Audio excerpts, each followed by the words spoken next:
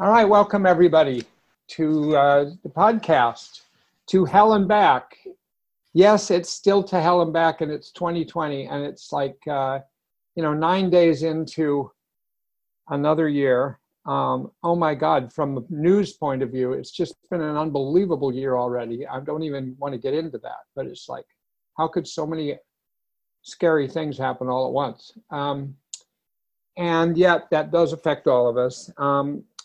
But anyway, it's the beginning of a new year from the point of view of the podcast, and it's continuing, uninterrupted, other than the breaks that I take because of various things that come up. But welcome to the podcast today. You might already know that this is going to be the third in a series having to do with that experience in life that gets you to say, what's the point of it all? What's the point of living? And so that's what we're going to get back to, but I have several other things I want to say. First, there's a lot of interesting news from the perspective of somebody who runs a podcast about DBT. So I want to tell you those things. And then I think I have three things to tell you, and then tell you my New Year's resolution. So thing number one is a book, Building a Life Worth Living by Marsha Linehan. Just came out this week. You can get it anywhere, Amazon, Barnes & Noble. Actually, I was in the next door town to where I live, Amherst, Massachusetts, the other night, and it was in the bookstore already. Somebody had it already, a bookstore had already gotten it. And it's the story. It's a memoir. It's the story of her life. And I haven't read much of it yet. I just received it last night late, and I just haven't had a chance to plow into it. But I did read the beginning of the foreword, and I want to read you a couple paragraphs.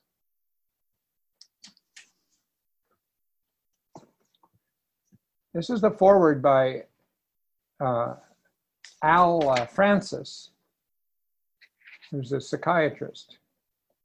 Actually helped, he was the leader of writing up DSM-3 in psychiatry. He's a very well-known psychiatrist. It says, Marsha Linehan has personally treated hundreds of the most difficult patients, but her very first was by far the toughest. This was a troubled and troubling teenage girl who had been hospitalized for more than 2 years, much of it spent isolated in seclusion. Her life had reduced itself to a repetitive cycle of self-harm from burning, cutting, violent headbanging, and suicide attempts. High doses of every conceivable medication, alone and in combination, and multiple trials of shock treatment had no effect. Psychotherapy appeared impossible because the girl was so bitterly angry and mistrustful. Her hospital record revealed how much helplessness, desperation, frustration, and anger she provoked in the staff. She was described as the most incurable patient they had ever seen and was unceremoniously discharged, uncured. But things worked out quite differently than anyone might have expected. The chaotic young girl matured into a highly successful woman, became a psychotherapist and a therapy researcher, and went on to develop a remarkable behavioral therapy that has helped hundreds of thousands of people all over the world. She was, of course, Marsha Linehan. Marsha found a way out of her own personal hell that allowed her to lead others out of theirs. She developed practical ways of taming her own self-destructive and provocative behaviors that could easily be learned and widely taught. Just the beginning of the foreword of this book. Really well written and heartfelt. Al Francis knew Marsha before anyone else that I ever knew Marsha in psychiatry. And he's the one that first mentioned her to me on the day of a conference when I was seeking a consultation with him because he happened to be in the same building I was in. And And he interviewed a patient with me who was in terrible shape. And during the interview with the patient, he was sitting on the floor, and I was sitting on the floor. We were all in the security room, the three of us. And in the middle of the interview, he said, you know, I'm going to make a suggestion. I don't know if you can do it. Do you have any money? No. Can you take a bus? No. Can you hitchhike? Yes.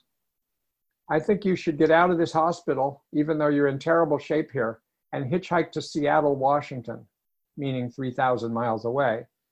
And there's this woman that no one seems to know named Marsha Linehan, and she's running a clinic for people like you. I think you should go there. I mean, he tells that story actually in the foreword a little bit also. So that's where I met, where I talked to Al. It's the first time I ever heard the word Marsha Linehan. And I looked her up, and I read an article pretty soon after that. And next thing I knew, I was on my way to Seattle because I thought it sounded really interesting what she was doing. And it was very different than what I was doing, which was a different model of treatment with borderline personality. It was psychoanalytic treatment. So anyway, I recommend the book, whether you get it at a library or buy it or get it on your Kindle or whatever it is. I think it'll be interesting. Next thing, same week, another thing came out that's in a totally different way relevant to DBT, which is an interview by Oprah. Oprah is doing a series in 2020 to focus on people's well-being with the idea of trying to get out to the world what has helped people with their wellness, including their mental health. And the first thing she did was to interview the other day Lady Gaga in a 50-minute interview. And in that interview, which I was watching, in the middle of that interview, all of a sudden Lady Gaga is saying, oh yeah, well, I've been helped by different things. It's been quite a struggle. She has suffered a lot. She has a lot of chronic physical pain. You wouldn't know it from watching her sing and dance in a movie. And she has a lot of mental health problems. She's had a psychotic episode. She's been hospitalized multiple times. She's was raped when she was 19 years old, and she still has PTSD from that. So she's talking to Oprah about how she's been helped. And in the middle of it, she says, you know, and I've been doing dialectical behavioral therapy. And Oprah says, oh, you're in DBT? In a way that clearly Oprah knew about it. She said, oh yeah, you know, I have a doctor, my DBT doctor, Andy. And I've been learning all these skills that have made a lot of difference in my life. I'm going to tell you about them. And she goes on to talk to Oprah about the skill of radical acceptance. She talks to her about the skill of wise mind and how you need, when you're in emotion mind, how you need to access rational mind to help you find your way to wise mind, where you can make better decisions. And she talks about problem solving. She teaches Oprah about what it means to check the facts when you're having strong emotions. And then if your emotions match reality, then you need to solve reality. So you do problem solving, and she gives her an example. And she goes on later in the interview to talk about using the skill of opposite action. So it's really quite amazing. It's really it's not the first moment that people who are well known have known about DBT, but I think it's going to become a sort of a nodal moment in the relationship between DBT and the broader culture of our country or the world. I've already gotten some emails from friends in Sweden who had watched this interview and wanted to talk to me about it. So I recommend you just go to YouTube if you haven't already, because I know the word has spread fast about this, at least in the DBT circles. Go to YouTube and look up Oprah and Lady Gaga full interview. And you'll find at about minute number 19 and minute number 27 stuff about DBT. But the whole interview is kind of interesting. It's a very impressive thing that Lady Gaga is putting herself out there in this kind of way. Now, next announcement. I'm both nervous and excited about, and so is my guest for this next podcast. Starting next week for 3 weeks in a row, I'm going to be having a conversation with Seth Axelrod. Seth is a PhD psychologist at Yale University, and he's the head of DBT services there. He's also the co-chair of an annual conference on borderline personality disorder, done along with NEA-BPD, of which Perry Hoffman was the president.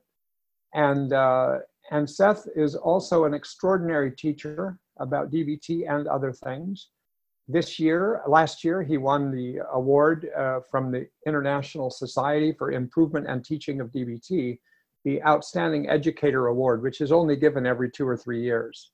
And he's maybe the 8th recipient of this award in its history. He's a really interesting man. And that's not at all what I'm going to be talking to him about.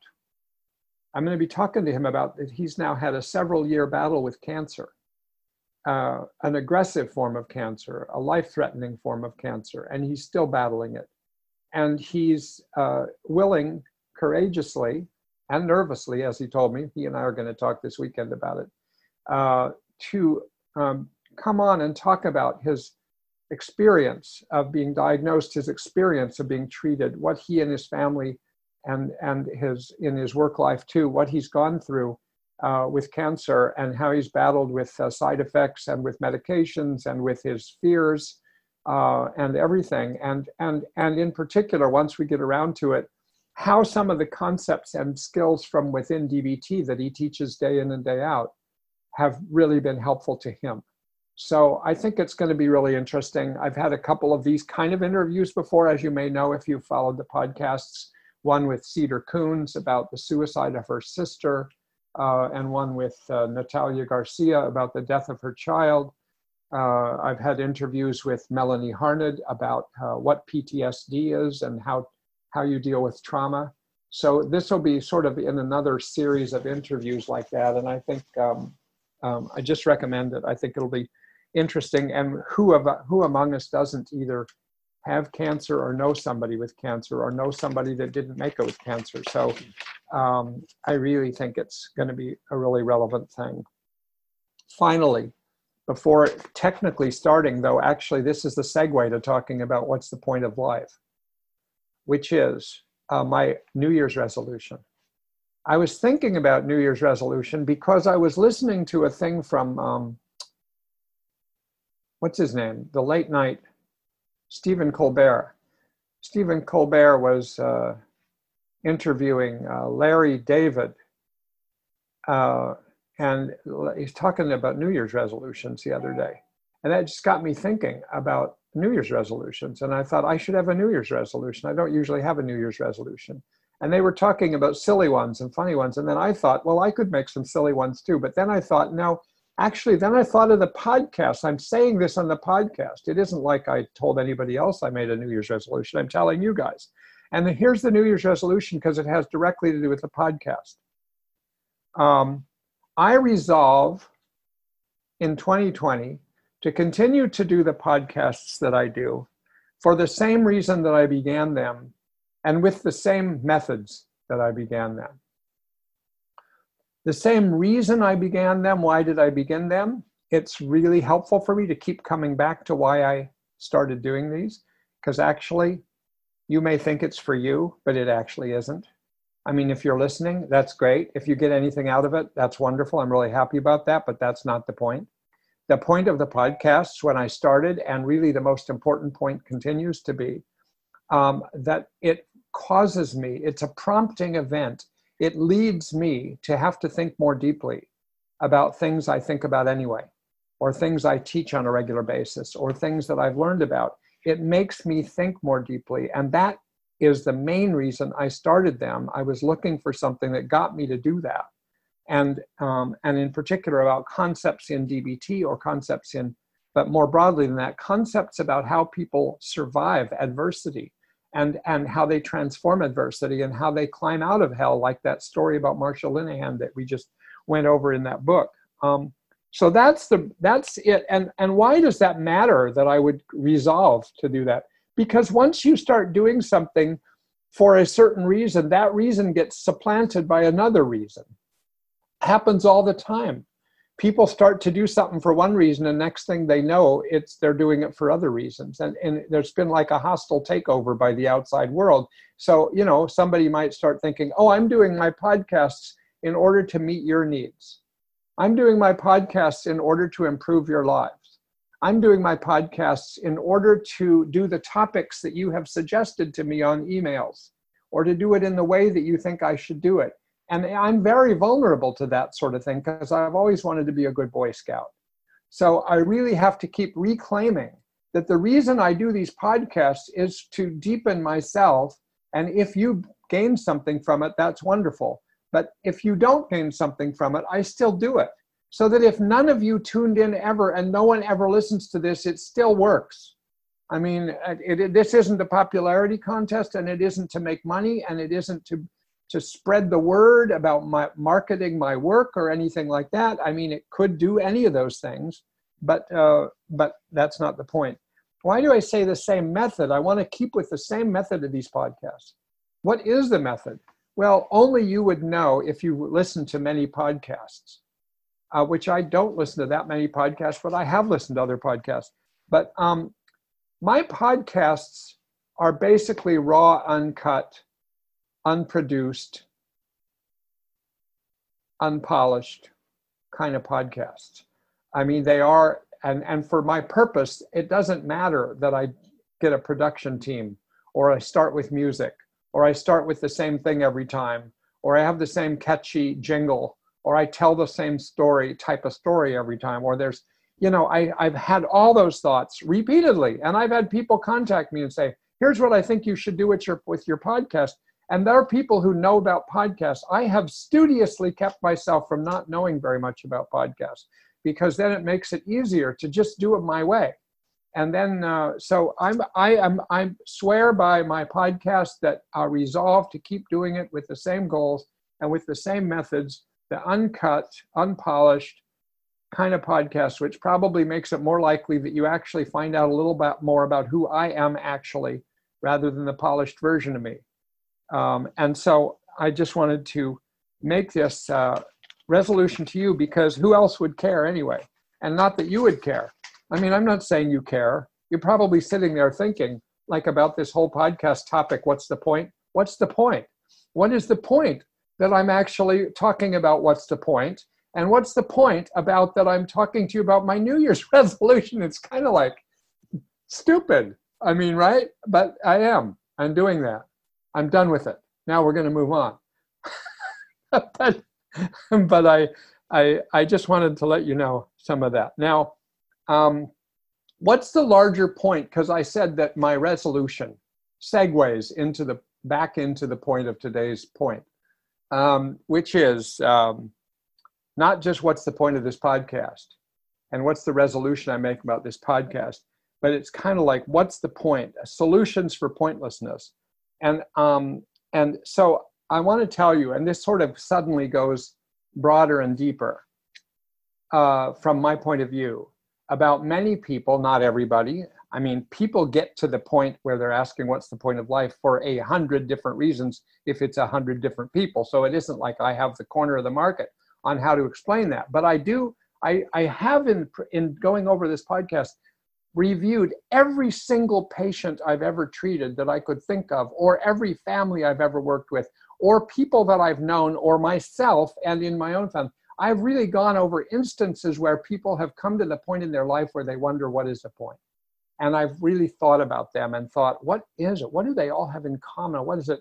I'm not sure what they all have in common, because there's different versions. But one thing that happens a lot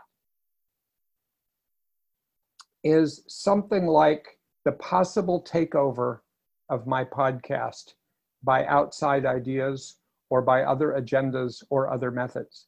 It's you're living your life. I'll tell you it this way, another just story. I was living my life the first 12 years of my life in a small town of about 10,000. Grandfather, grandmother, aunt, uncle, 4 cousins, 4 brothers and sisters, my parents, friends, little neighborhood, not much money, baseball, swimming, getting on your bike every day, going to school on your bike, all that was my life growing up. And every day after school, getting together with my cousins or with the friends or playing ball. And it was a really good life for me. I knew no other life. I didn't even know that it was such a good life. I mean, because it wasn't all that good. I mean, there were all kinds of things that weren't that great. There were bad things that happened. There were people that died that I knew, an unusual number of people that died while I was a child compared to other people that I know, unless you live in a war zone or something. So it's kind of weird. But when I look back on it, those 12 years of my life were kind of an uninterrupted, engaged, small town boy life. And how do I know that? Because when I was 12, we moved. And we moved to the big city, Portland, Oregon. And I went to a big school where there were more kids, and the kids were bigger, and they were smarter, and they were more athletic than the little town I came from. And I sort of prided myself on wanting to be a really good basketball player. But I found that the dislocation, which is one of the causes, I think, of pointlessness, of the experience of what's the point in life, is that you get dislocated from your primary self and yourself in relation to others and yourself in relation to your environment. That's one of many, many, many things that can happen to interrupt your relationship to yourself. Because I had a certain relationship to myself that I was unconscious of until after it was broken.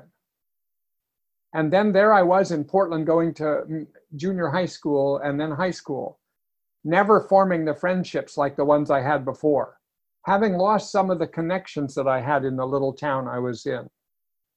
And my goals changed. I would say my goals in the small town are that sort of naive state of my goals were actually to just get up each day and go to school or go see my friends or go out or go on my bike or go swimming or get in a fight with somebody or something. My goals were to live each day. That's all. I just was living within a bubble of moment by moment life experience in a certain way by comparison to later. Because later, what was I doing? Starting in 7th grade, as I recall it, and I'm pretty consistent about remembering all the aspects of this, I wanted to get really good grades. I didn't care about getting really good grades before that. I wanted to be a really good student. I wanted to be the best in the class. I wanted to be the best athlete in the school. I wanted to work hard on my running because I wasn't a very fast runner. I wanted to run for student body council offices. I wanted to connect with people who were prominent at that school, like kids that were popular. I never gave a damn about that kind of stuff much before. I did like playing tetherball. I liked playing kickball. I liked chasing the girls after school or having them chase me in 4th or 5th grade. All of that good stuff. But this was a new world. It was a world of a more disconnected boy, trying to be good, trying to be successful, trying to make it. That was my adaptation to the fact that a fundamental connection had broken or was interrupted or was distorted between my inner voice that would author each day and the outer world where I was trying to connect. Because I had been dislocated. And I really absolutely think that was a major turning point in my life. And I never would have asked the question up to the age of 12. I'm convinced I never would have asked the question, what's the point of life? What's the point of what I'm doing today? Even if it was like trivial stuff, which of course it usually was. From whatever point of view you look at it, it was just sort of like small town stuff I was doing. But oh my God, I started to ask, am I doing important things? And I in those next 6 years living in Portland and going to these schools and doing it very well, I was a very high achiever at the things I did, not the athletic ones that I really wanted, but the school ones that were like my second choice, but I was better at them than I was at being an athlete. And so I became a really good student and all of that, I'm succeeding. But if you had asked me, do you ever wonder what's the point of all this? And if I was honest with you, I would have said, yes, I do. It's a little bit hollow. It's like you get the next A on a paper. You get the next 100 on an exam. You're aiming to be a valedictorian. You're aiming to get into a known college. These kind of things became sort of what was driving me. It's, as you can hear now, reflecting back on what I said about the podcast, that was not what I wanted to aim for with the podcast. The podcast was more my small town voice, in a way, rather than my big city voice. And so I just think this thing that happens to people, and it happens for a lot of different reasons. Let me just go on a little about this. I mentioned in the last podcast a girl with anorexia, a young woman with anorexia, but she started out, she became anorectic at age 16. And I said something there that you, if you listen to that you may or may not have picked up or made much out of. I can't remember exactly how I said it. I didn't go back and listen to it, so I don't know how it sounded to you. This girl was I think I mentioned last time, a very competitive swimmer and a really good student, and she was actually a relatively happy camper. And she got to be 14, and she never had thought that much. She sort of had a primary relationship with her body, that she owned her body. She was located in her body. It was a strong body, and she was comfortable with her body, more or less, as much as a 14-year-old girl can be in our society, which actually has already so many impediments. And then a doctor said to her, gee, your BMI is now lower. What's my BMI? Well, that tells us your body weight and what it should be. And you're actually, you weigh less, and your BMI has come down a little bit. Now, she had never thought, oh, I have a problem with my body weight. And nobody had thought she had a problem with their body weight as far as she knew. But from that moment, it was sort of like that cracked her primary relationship between herself and her body and her eating. And all of a sudden, she became conscious of something beyond herself, the way I became conscious of success at school. And she became conscious of her body. She started thinking, oh my God, my doctor noticed my body and said that about my body. Look how benign that is compared to the trauma some people go through. I mean, just a comment from a doctor that she remembers as a turning point, where she started and the way I'm putting it today is, I think it fractured or distorted or created a crack between her primary voice, her primary self, and kind of what her choices were and how she thought about things. And now she's getting preoccupied with, gee, I wonder about my body. Next thing you know, she's losing weight. Next thing you know, she gets on a tear of losing weight, which probably represented other things too. Next thing you know, she can't swim anymore. She's not strong enough.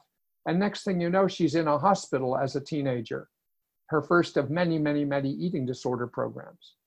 It's like, oh, and she undoubtedly has been asking. I know, because I interviewed her for an hour at the current state mental hospital she's at in Massachusetts.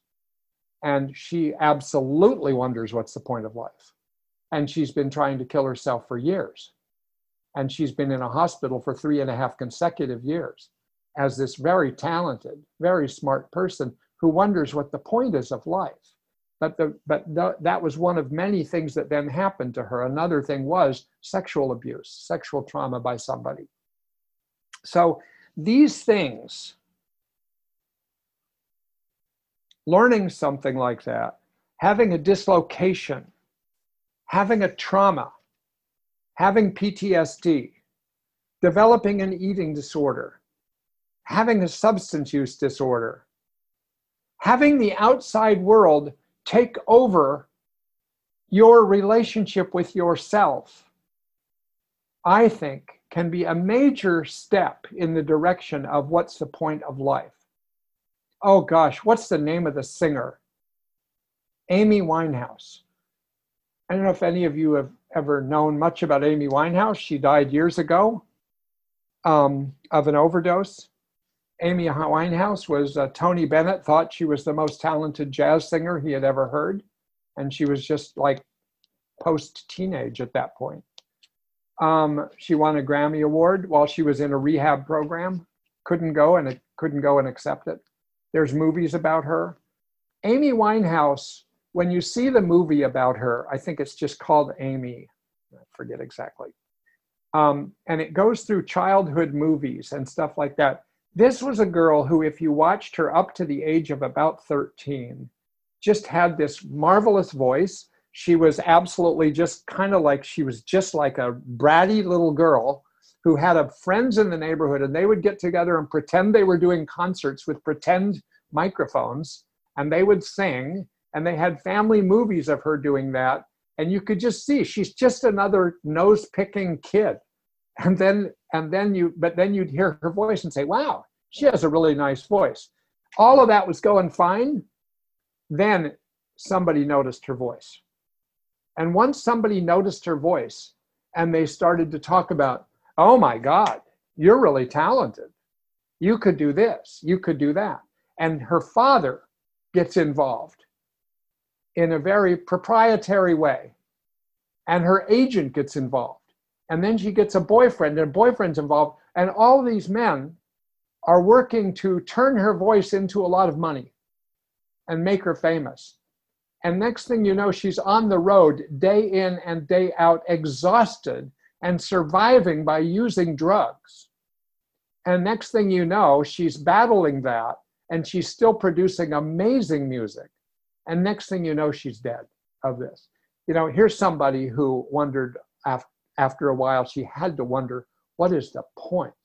What is the point? And I want to say again, to me, part of the problem was when you lose track of the point of your life, not because of your own choosing, but because there's been an interruption between yourself and I don't want to sound new agey, but who you were meant to be or something like that.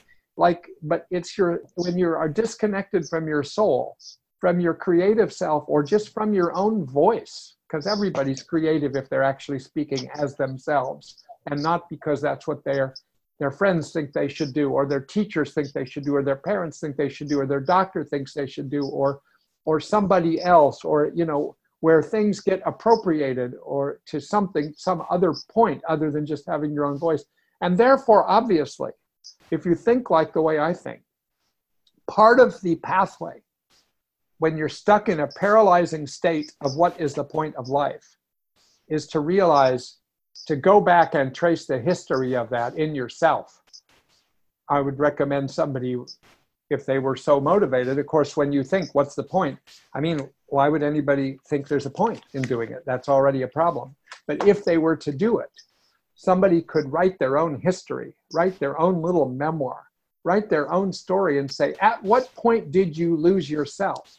At what point did you go off and be interrupted? If there was ever a time you can remember that you weren't interrupted, that you were just being yourself and you were doing whatever you were doing, but then somehow something happened, something traumatic, or a loss. I've had multiple patients when I was thinking through my whole roster of people who've ended up wondering what's the point, who, if there's somebody in your life who feels like you have joined your personal self with them, and this is somebody who's and I don't mean this is your soulmate or your romantic partner. If this is just a buddy, and your buddy and you are really together, you are an entity together that reinforce your own voices. But then something happens to that person and you lose them. That now it could be you start to wonder, what's the point? Because yourself was merged with the other person. Just the way somebody who has a certain activity in life. I have somebody I've worked with who was an actress. And when she turned out for various reasons wasn't able to continue to be an actress, she lost something very important. And it was very hard for her to think, now what's the point? Somebody else who was trying to be an actress in New York City that I once knew got lupus, and it kept interrupting her capacity to actually do her acting work. And then it was like, oh, well, you can work in an office. And she could successfully work in an office and wonder, what is the point? So I just want to direct your attention to of all the other factors, and there are many, that can lead someone down the road to the point where they aren't sure what the point is of living. One of them can be, and I would look for it and try to work from it, the loss of the connection to yourself, which is actually still potentially right around the corner.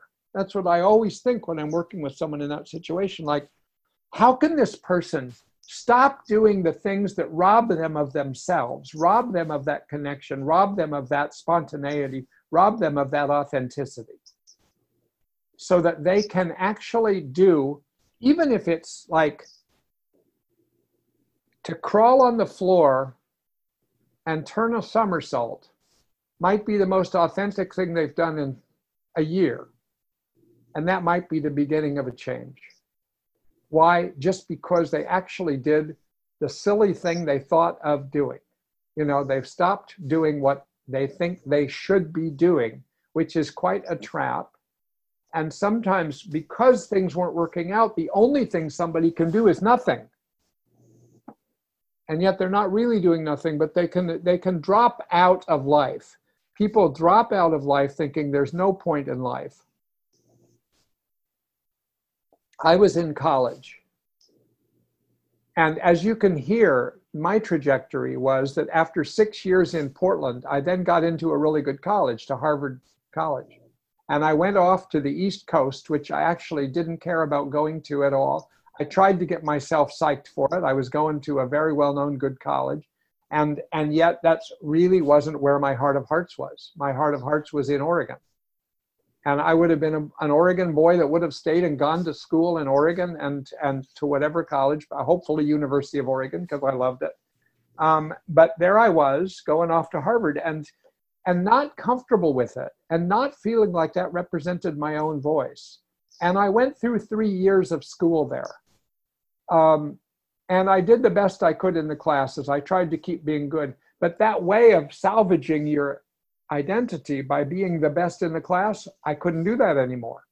I wasn't bad, but it's hard to be the best in the class at Harvard, where you've got all of these other strivers and people who are smart and talented who are doing stuff. And so I wasn't that.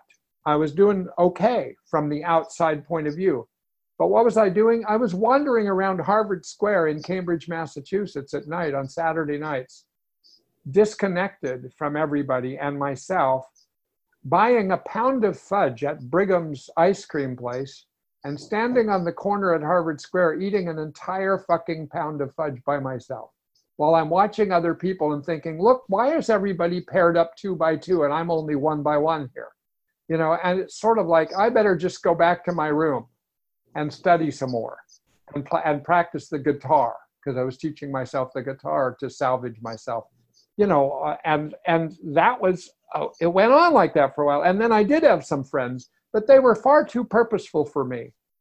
They were like a group of friends that were like really high achieving people from around Washington, D.C. and New York City that had gone to prep schools, and they had big ideas, and they were writing for national magazines already. And one of them already was making $1 million for the Dreyfus Fund because he was advising them in investments when he was 20 years old. And I thought, well, all of these people, I thought, holy cow. What about just going fishing? You know, what about just getting on your bike and riding to the Charles River and swimming somewhere where you're not supposed to? Or something like that. That's like a real thing, like if you grow up where I grew up. It's like I was so far removed from myself, and I was living that, and I was living it relatively successfully. And I was more and more wondering by my junior year of college, what is the point? And where's this all going? I don't see myself writing for national magazines, moving to New York or Washington, D.C. When can I go back to Oregon? You know, and stuff like that. And yet now I've lost out on Oregon. That disappeared a long time ago. So it was very difficult for me. And yet you wouldn't have known that if you knew me, you know, one step removed from me. So what did I do? I started thinking, I got to get the hell out of here. And I was in college. I was doing okay. And my parents were invested in that. And the only thing keeping me in college was that if I were to leave college, I would immediately be drafted to the Vietnam War. It would have been like 1969, and in my junior year. So I just I didn't want to go. I didn't believe in that war, and I didn't want to go fight in that war. I had 2 brothers that went to that war, 2 older brothers. And so I stayed in college until the day that they drew a lottery and I got a number that indicated that I would never be drafted. I just lucked out. And I went and withdrew from college. And I got out of college and I roamed around, and this was the most brilliant thing that ever happened to me, was the attempt to rediscover myself. Not that I was thinking of it that way. I was actually quite disillusioned, didn't know what I was going to do. And I just had a backpack and a sleeping bag. And I went and got equipment and food. And I hitchhiked up to New Hampshire. And I started hiking in the White Mountains. And I was there for about 6 weeks by myself. And then I was hiking in Canada. And then I was hiking in the Adirondack Mountains in New York. All of this went on for several months. I was reading. I was starting to write in a diary. I was writing songs. I wrote my first song ever. It was about a mountain in New Hampshire. If any of you have ever been to the White Mountains, it's called Mount Moosilauke. And it turned into a song that I sang 1,000 times for my children when they would go to sleep, to the point where they were just sick of it, until one of my children at age 20 went with a group of friends, and they went to New Hampshire, and they went right to Mount Moosilauke. And he said, "Oh my God, it's a real thing." But I started to be back connected to my own voice.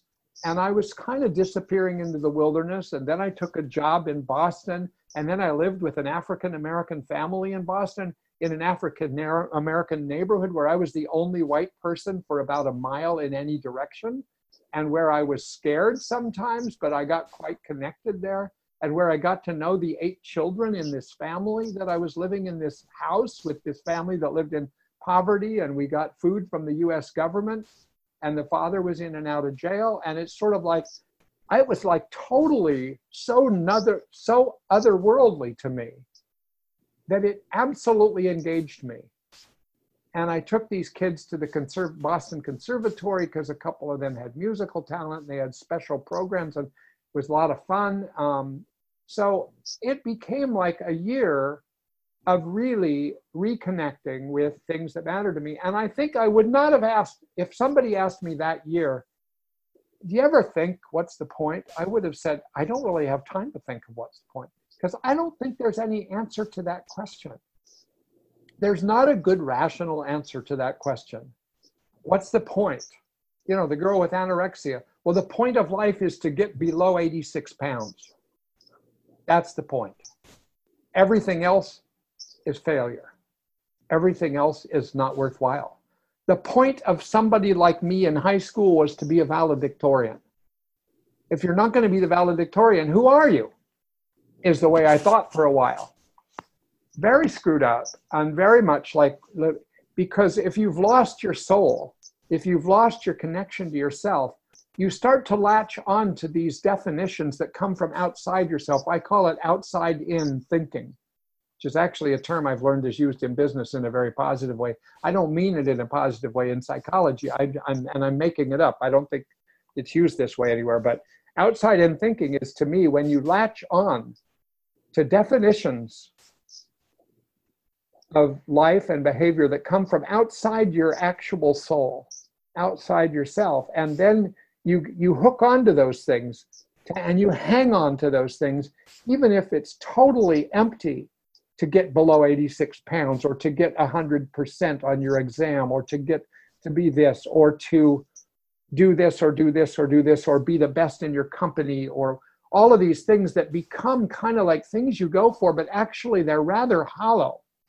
And so you've lost connection. So I think you do wonder, gee, even people have been highly successful business people in our country, highly successful politicians, highly successful actors and musicians have ended up killing themselves, wondering, what's the point? What, this is like hollow, this is useless. Yes, I'm very successful, but actually, towards what end? And so I don't think there's any really good answer to what is the point. It's just not a good dialogue. I think if you're asking the question, what's the point, something's been lost already. And the point is, because when there is a point, the point is just that you're living. The point is that you're doing the next thing, and that doesn't mean you're happy even. You can be quite engaged and quite unhappy, but there's a point of every day. There's a battle to be fought. There's something to be done. And it's what you're doing. You're not thinking in a hollow way, what's the point of my life? So I do think that if you are a person listening to this podcast who yourself has gone down this alley, or you know somebody that you're close to, or you're a therapist and you work with somebody who struggles with this kind of thing, or some version of it, I think there's many steps to take that come from where I come from, which is what I just told you about from my own personal perspective on this, but now fold that into DBT. And let me give you like several perspectives of where to go with this. Perspective number one, I would say, is something like the perspective of this, if this is what's going on, and I started to talk about it before by saying, write your story, or tell your story to someone, or go over your story, and remember that you weren't always this way. There was a point. You may have to go back pretty far in your life, because maybe when you went to first grade, maybe you started to be taken over by the outside world and all of its expectations and what you should do. And then once you start to invest yourself in what you should do rather than who you are, you're already at the potential beginning of what's the point. So the first step or first perspective is assess it. Assess it. Figure out, what is your story? How did this happen? Can you remember the time when it wasn't this way? Can you remember what were the turning points?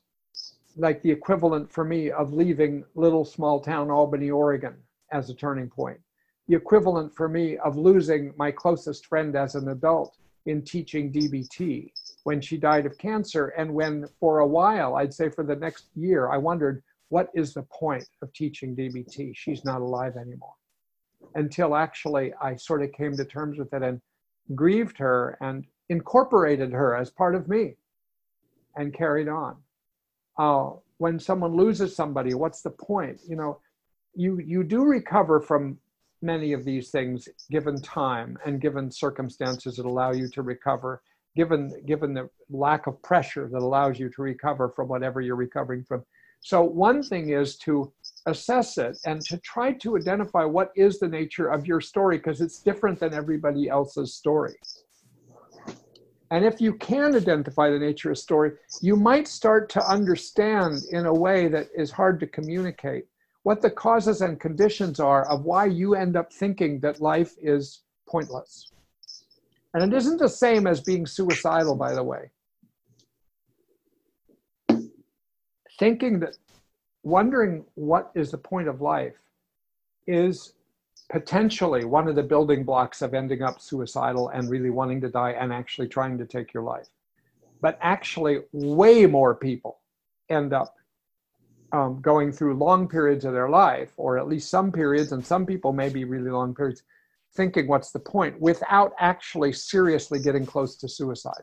It isn't necessarily tantamount to suicide, but it can be a step in the direction of suicide. Suicide usually also involves a level of intensity of suffering on top of feeling like, what's the point? I mean, I've treated people that come in and in their college age, and they say, I've lost the point of life. I don't know what the point of life is. It's a common thing to think about in college. I mean, and because for lots of reasons, I think, but they aren't necessarily suffering in the way that I mean, which is that kind of suffering that you're wondering how you're going to make it through the next moment. Major depression suffering, severe anxiety suffering, panic disorder suffering, bipolar suffering, the kind of suffering that actually makes you wonder, I can't do this anymore. And you get down to the point when you are suicidal of that there's only two choices left in life. After having life used to look like a bowl of cherries, or there were lots of options, or there were ways out. Now it comes down to you think there's only two ways to go. Either I stay alive and I suffer miserably and intensively every day, and there's no obvious way out, or I die. And once you get down to that point, in my point of view, as a therapist and a psychiatrist, you know, I try to see if somebody's at that point, because people do get to that point where those are the only two options left. And then it's clear to me, even if it's hard to do it. What to do about that? What to do about that is you have to try to find a third option. You have to find an option that is neither the option of I have to suffer forever and this is it and I can't stand it, versus I have to die. You have to aim for a third option, some activity, some relationship. Sometimes the people get hooked into DBT. DBT is that third option for a period of time. Or some other treatment is that third option. Or as I told once in one podcast, I think the story of somebody who got down to that point in time at about age 23 years old, and the other option that her therapist helped her cultivate was the idea of running the New York Marathon. That she should run the New York Marathon before she dies. Because she always thought she would do that even though she wasn't a runner. And that gave her a third option, and it actually kept her alive. And it actually helped her heal. And it helped her recover herself. And she was somebody from a prominent and wealthy family, but little beknownst to the parents, she had suffered several traumatic events during her teenage years, and it just about killed her. But this helped her. But this is different than what I'm talking about now. I just wanted to distinguish it because it sounds so close to a discussion about suicide, and there's other factors that lead to suicide. But this can be one. So anyway, the first thing is to be assessing yourself or assessing somebody else if you're assessing them. Like, what did happen here? What is the storyline? Where did things go awry? You know, because just knowing that all by itself can, for some people, be helpful. Like, it makes sense out of something where you're just living in a desert of meaning. And now you create meaning, because then you can start to say, oh yeah, right. Yeah, it wasn't always this way. I had this blow in life, and I had this blow in life, and I had this expectation that I failed at, and then I had this thrust on me, and I lost who I was as a child, my primary voice. I lost who I was as a connected individual with connected friends and things like that. So that's gone away. But once you identify that, it actually creates the possibility of hope, because you start saying, oh, it's gone now, it's gone forever. But actually, there's a little part of your mind that knows that once you've identified that, no, maybe there's a possibility of recovery, of finding your way back to something. It won't be the same thing. And you have to start where? So this is the next thing after assessment. And obviously, I'm not being very comprehensive about some of these things, but I'm sort of following a line of thought. The next thing I think of is acceptance, which is a huge topic, of course, in DBT with lots of, I wrote a book about principles of DBT, and one of the three principles are the paradigm of acceptance and all the ways that it weaves itself into the treatment and into life. And I think that acceptance really means something that's a little bit counterintuitive about if you're in a state of mind where you think there's no point. You really think that's unacceptable. And the people around you think it's unacceptable to be in that state of mind, to be in that state of life. You really are, it's unacceptable, and you feel resigned to it. That's different than accepting it. The term radical acceptance, for instance, in DBT, is actually you embrace something. You have anger all the time, you accept that you have anger all the time.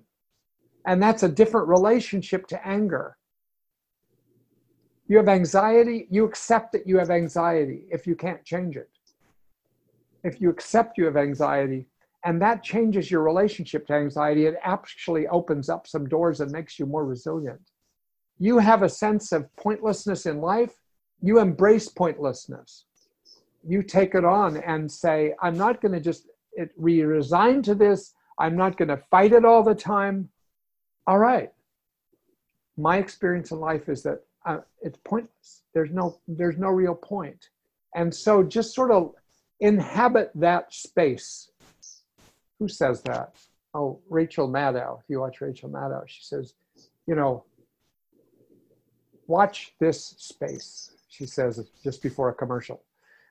So inhabit the space rather than trying to get out of it all the time, rather than judging yourself for it.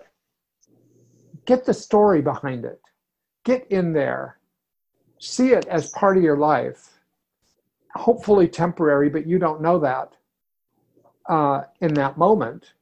And so just, accept, okay, this is where I am. It's like accepting chronic pain rather than fighting it every day, because the sense of futility and pointlessness in life is a form of chronic pain. So it's kind of like, okay, be mindful of it, observe it, notice it. Try to remove the judgments or let the judgments about it go. Be there, accept it. Realize that you're attached to other things, like you shouldn't be that way. You should be doing what you used to think in your life you should be doing. You should be, you're 52 years old and you think, I should be married by now, and I should have children by now, and I should be in a family by now, because I always thought I would be, but it hasn't turned out that way. And so it's kind of like, so what's the point? What's the point of life, since I'm not doing what my whole game plan was? But actually, even before you had that game plan as a little girl, or as you had that game plan, you also may have been more alive with that. You may have been playing with that, but actually you've lost the capacity to think that what you're doing is okay. So you really have to get back to, okay, it's okay that I'm doing this. This is what I'm doing. I feel this pointlessness. Now what do I do? And to recognize that things keep changing, and notice with subtlety that things change every day. And even though you think you're just doing the same thing, the same pointless life day after day, actually it's never the same. It is never the same. And if you can accept not only that you are who you are and you're going through the state of mind and the life that you're going through, but also that actually it's shifting. It's like a kaleidoscope every day. It turns a little more and it turns a little more, and it actually is a little different if you let yourself notice that. And maybe on a certain day, if you're noticing that, you wake up to a day where you say, you know what? I think I'm going to cook granola. And I've never done that in my life, and I don't know how to do it, but actually, God damn it, I'm going to make granola. And you wake up and it's just one of a million thoughts that came up in the kaleidoscope, but it's one you just decide, you know what? Why not? I'm not doing anything else. And it could be that the moment you start making granola is like the moment I put my backpack on and went to New Hampshire. It's like, yeah, okay, you did something by your own power. You did something out of your own brain, whatever anyone else thinks about it. Something like that. So that's the acceptance. The whole acceptance piece allows things to be as they are, allows the world to keep churning inside yourself. You try to inhabit the bubble of the present moment rather than think, I shouldn't be in this moment. I shouldn't be in this life. I shouldn't have this state of mind. Have that state of mind. It's where you are already. Inhabit it and see what the way out might be, just one step at a time. The other things I was going to talk about, and this is another thing that probably won't change about my podcast. I never get to everything that I mean to get to. So it's just happening again. But I was going to talk about, and I'll do a highly condensed version because I can't bump into next week because I'm talking with Seth Axelrod next week, and I look forward to that. So, but I just want to say, the other things are ways to change yourself, to give yourself a chance that there might be a small window of change. And that might be that you do any of a number of 15 or 20 things to change your biology. Because you don't know if you change your biology, whether it'll change your brain, which will change your next day, which will open an opportunity. So maybe you change your diet. Maybe you start doing a different kind of exercise. Maybe you take a martial arts class. Maybe you do yoga. Maybe you walk into the woods knowing that actually there's a fair amount of research that the experience of awe, A-W-E, the experience of awe actually has a biological impact. So even going somewhere that's beautiful, looking at a sunset, walking in the woods, doing anything. So anything to change your biology might change things enough to open a door. Anything to change your environment. You might relocate yourself. let's say you live in one room of your house most of the time. You decide, fuck it, I'm going to inhabit the living room. I'm going to live in the basement now. I'm going to go upstairs and live in that room that nobody's been in because we think it's haunted. I'm going to build a little shack in the backyard and I'm going to live there, or a tree house. I'm going to live in a yurt now. I mean, any of these things, relocate, because the current location has gotten fused with your image that life is not worth living. So God knows what will happen if you relocate, or if you reposition yourself within your family, or you take a new role within your family, or you go with a different person, a sibling or an aunt or an uncle or a cousin. You go do something with them who you have never done anything with before. And all of a sudden a little door opens because you're changing your environment. You're not letting yourself just get fused and victimized in a certain environment where there's no change, and you're always feeling like there's no, what's the point? What's the point? What's the point? So I wanted to talk about changing your biology, changing any aspect of your environment, and changing your habits. To change one little habit. Steve Jobs was suffering a lot. What did he do? He went from going several days in a row where he would only eat yellow foods, and then he would only eat green foods for a while. And then he'd only eat red, and weird stuff. Then he'd only drink juice for a while. Then people go on fasts for a while, right? Any of these things introduces a new element into the equation, and you never know what's around that next corner. So I'm going to stop there. I'm tempted to go on, but I'm also out of time. So I hope that out of this whole rant, that there's been something of interest to somebody out there. But as I told you at the beginning, even if there isn't, it's okay with me. All right.